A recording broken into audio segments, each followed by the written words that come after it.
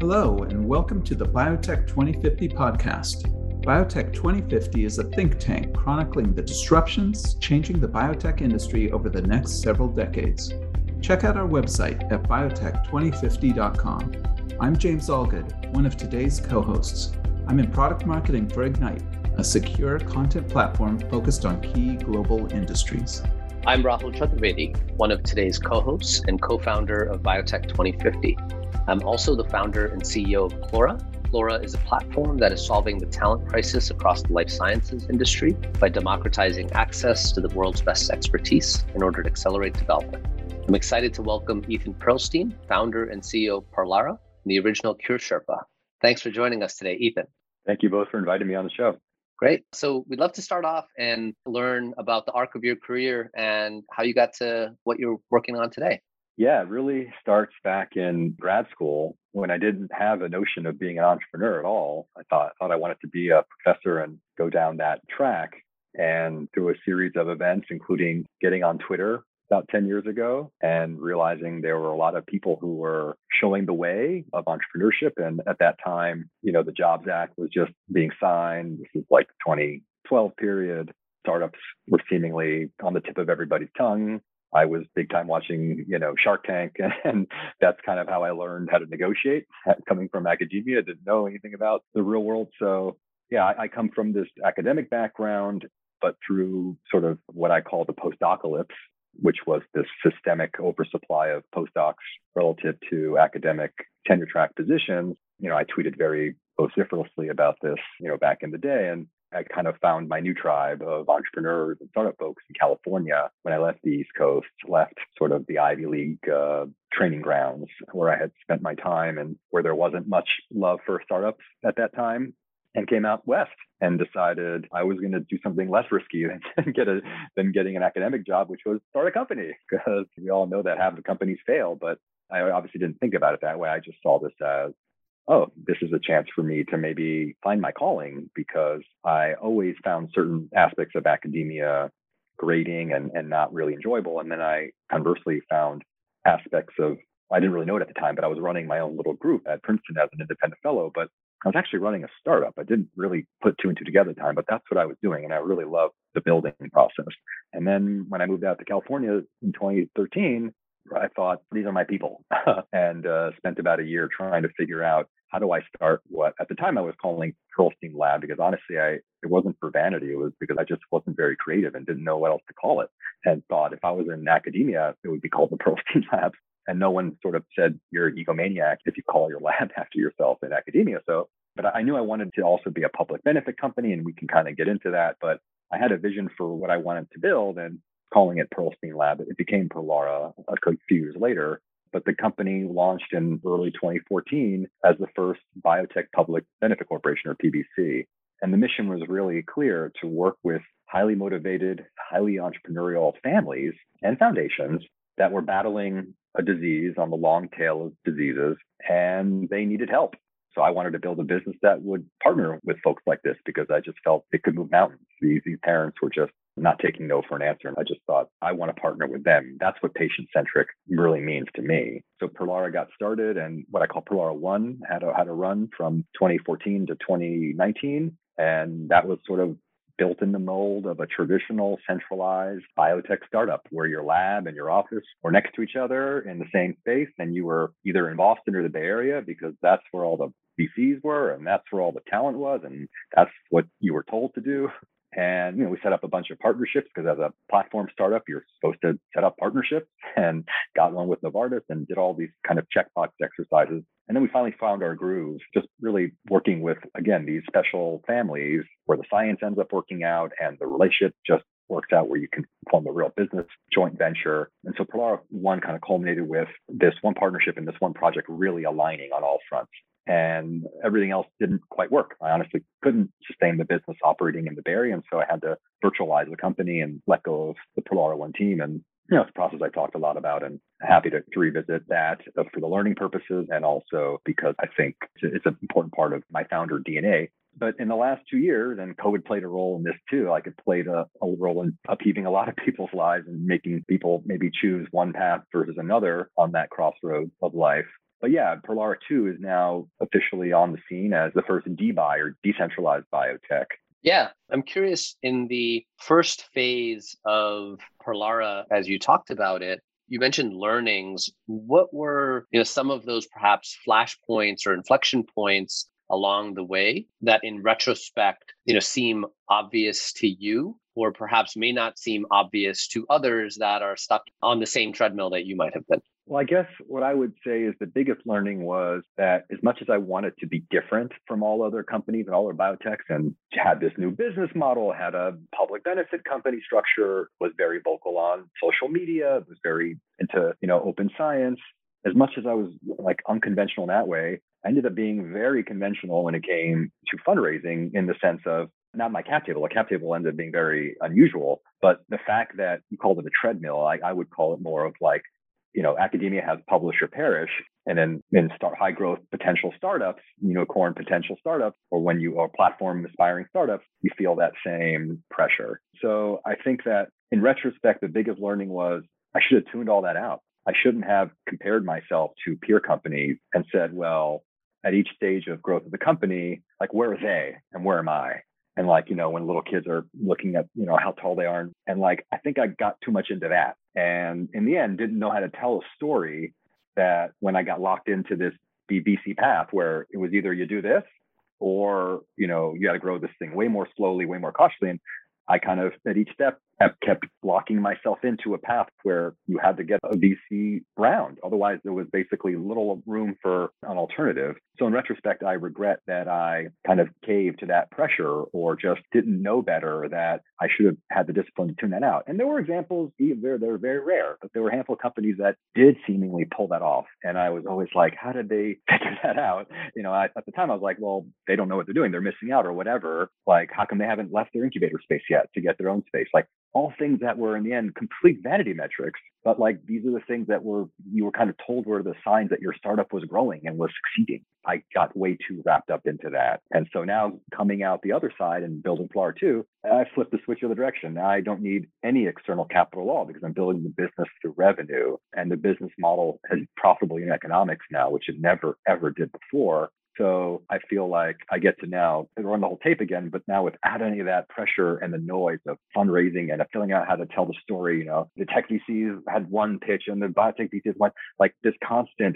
And there are plenty of examples of founders who, very deftly pulled it off. And I wasn't able to do it. I kind of fessed up and owned up that was a failing of my part as CEO to not tell that story. But, I think I'm not so hard on myself now. I look back and realize I think a lot of things we were doing were just sort of ahead of their time. And I think now the world is actually ready for them. Great. And so you've been thinking about the decentralization of biotech for some time, probably for much longer than most of our listeners. Perhaps you could set the stage of what decentralization of biotech is and what are perhaps some of the market forces that have led you to your current perspective. So, decentralized biotech is most recognizable when you think about operations and how those have become decentralized, like the R&D operation of a biotech. In biotech, there's a word for this. It's called a virtual biotech. So this concept of like that executive C-suite that has an office park, in like suburban Maryland, and they in-license a bunch of assets from scientists they've never met in labs they've never been in, right? And then they manage trials, because it's like, let's say these are clinical assets, they can manage those trials from that office park. So, relying on CROs and contract manufacturers and others. So there's nothing new about this concept of decentralizing operations. But I think you look at that example of virtual biotech and you realize, but the team isn't decentralized at all. The team is the same old, same old. It's usually the same kind of middle-aged, successfully, exited biotech management professionals who fit a very strict kind of phenotypic profile. Maybe there's some remote thrown in now, but like otherwise, there was still this mindset that, okay, you've got to hire these people, the right team full time, and they can be in an office that's physically separated from the lab. Like that was the extent of decentralization. And what I'm saying is you really want to go whole hog and go all the way in terms of operation, but most importantly, in terms of the team structure. What does that mean? So the way I'm kind of using Prolara as the example of this is that Prolara 1 was everyone was an FTE, right? The whole point was headcount.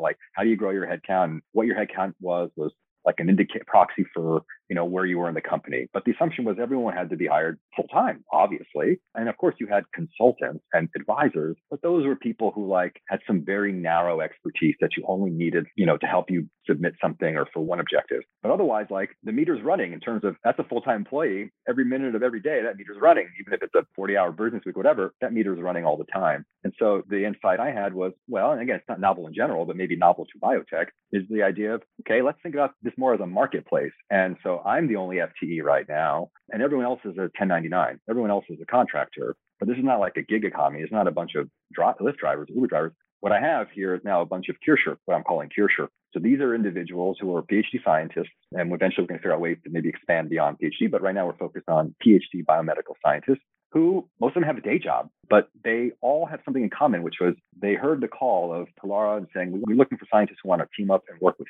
families and help them up the mountain. And a lot of folks are like, I've got 5, 10, 20 hours a week to spare. My employer is okay with this. This sounds great. I'd like to try this.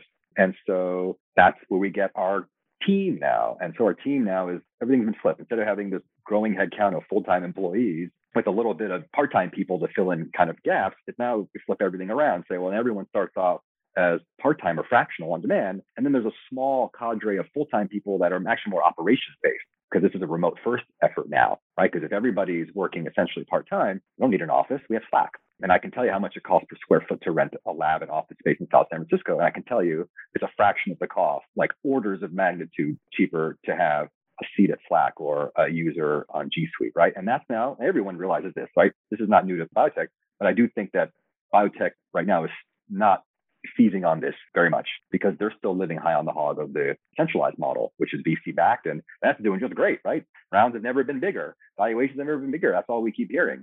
IPO window in biotech has never been wider. So I'm kind of way on the other side here, away from that. But again, inside of companies actually being built more with tools that help get Uber going and Lyft going than it is anything that's driving any traditional biotech company. That's interesting. You talked about your revenue model a little earlier, but how does running a company as a public benefit corporation change how you think about the financing? Well, another big learning from Pollara 1.0 was that being a PBC, I don't think made a difference. So one thing to keep in mind is that Martin Shkreli, remember that guy? He was actually one of my first investors. So that's the subject of another podcast. But he couldn't care less that we were a PBC. And at that time, this was February 2014, that was a totally weird thing. Probably his New York lawyers were like, what the hell is this? It's a PBC. But they didn't give us any pushback, and neither did he. I told him very clearly, and I communicated this to everybody, that we're a PBC, which is our way of saying patient-centric, but meaning it and putting teeth behind it, not just it's a talking point or it's an advertisement we buy on the Super Bowl. It's something that is we live, breathe, and die. But investors honestly couldn't care less because from a legal point of view, a PBC is still a type of C Corp. So we're a Delaware PBC. So we get all the benefits of being a Delaware corporation, but our articles of incorporation look a little different because there's a little extra language there that talks about this PBC business.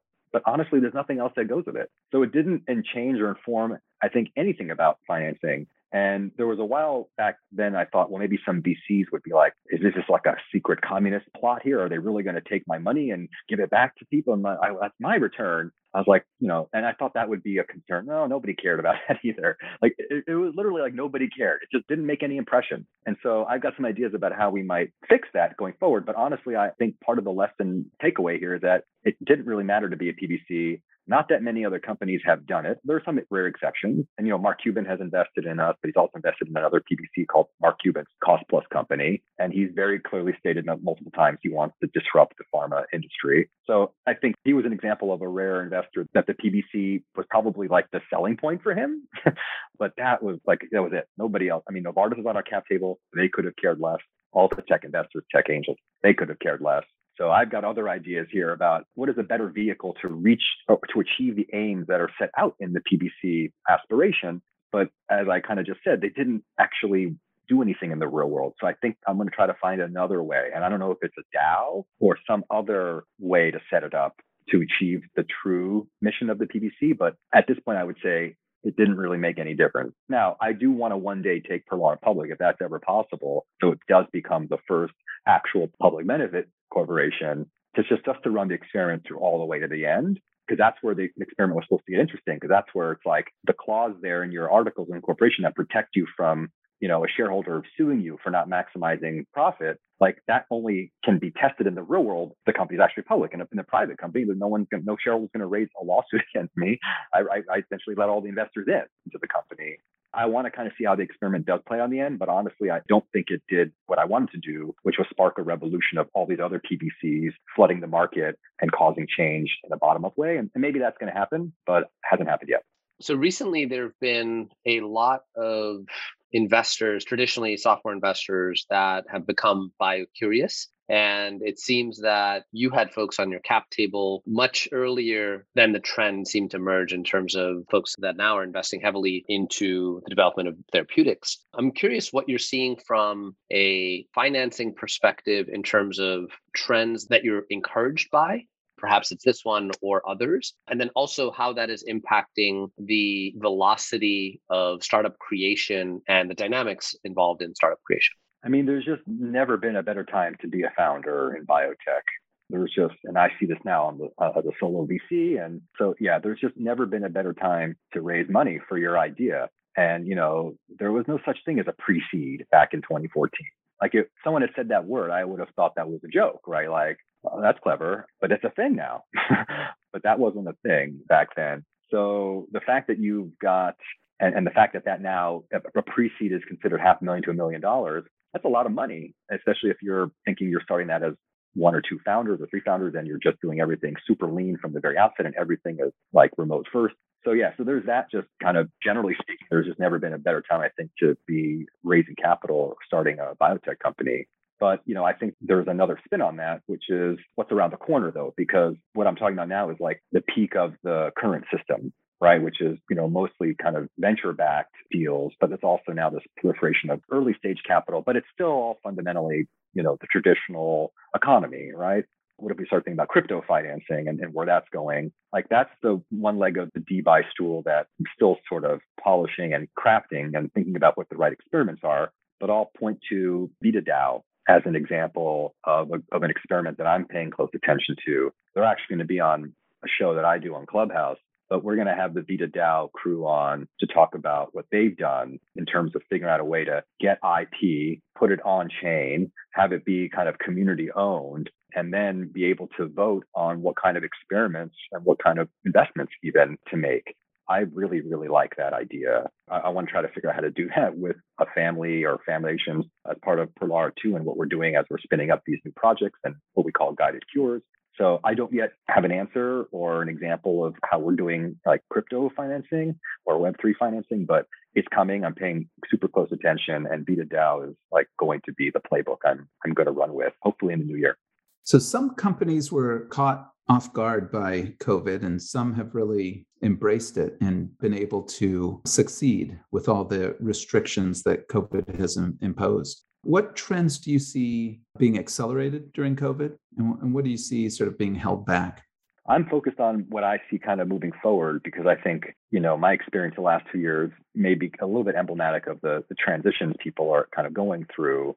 I kind of had to wind down Prolaro 1 in January 2019. And by that fall, I had started a new position as Chief Science Officer of the Christopher Dana Reeve Foundation. And no one knew what was coming around the corner. And I was traveling in all the hotspots in January through March of 2020. And I was let go by the foundation because of the shock the system had sent to them. And many other nonprofits were also similarly, had to kind of go into a retraction and kind of defensive posture to ride out the storm.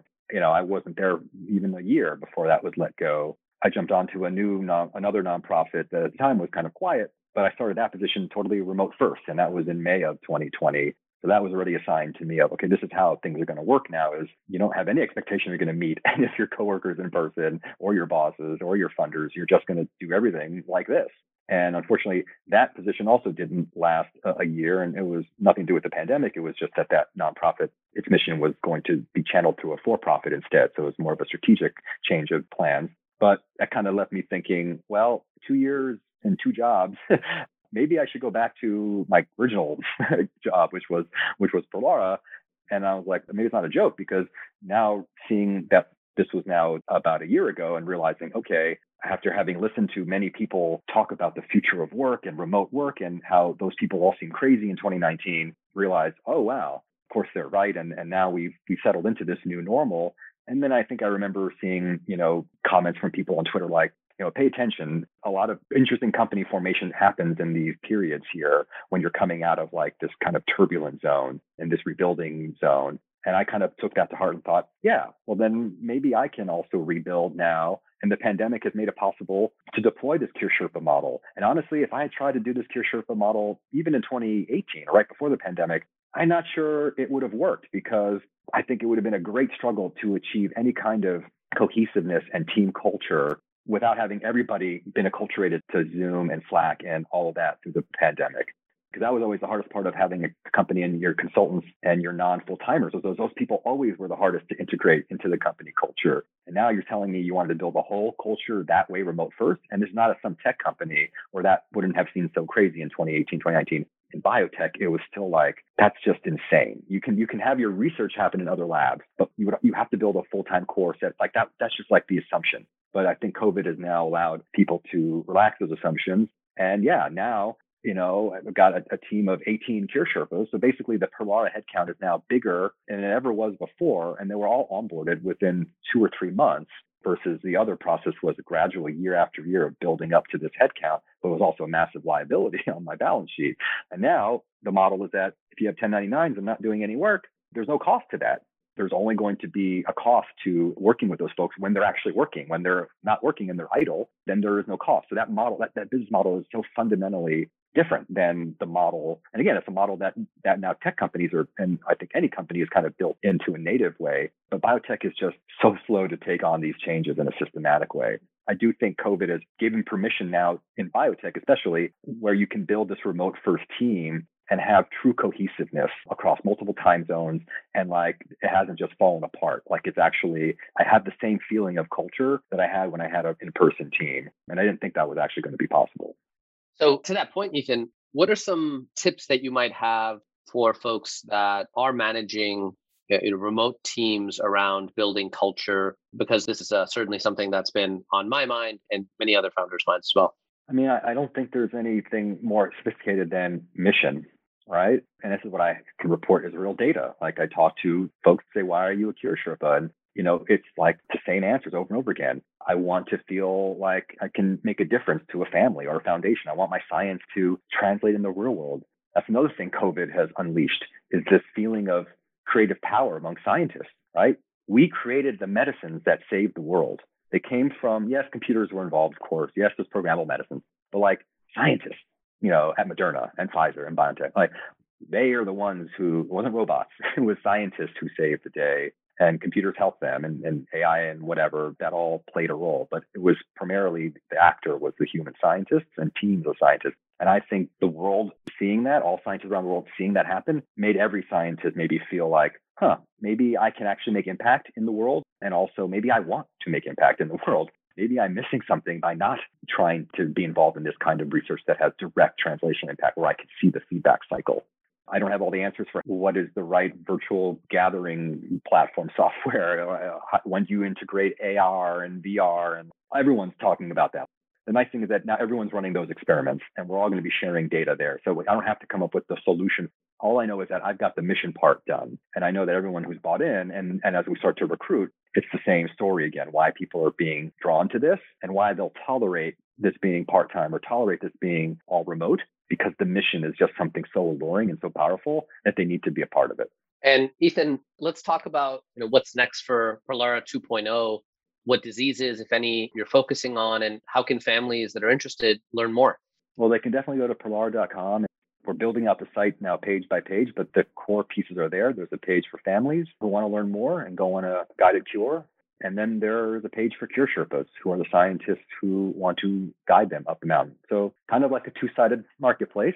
I think there's actually more sides that we can bring into this, which is where this gets really interesting, because we've got those Sherpas. Some of them are academic scientists who have a lab. And what if their lab can also now be part of our R&D supply chain?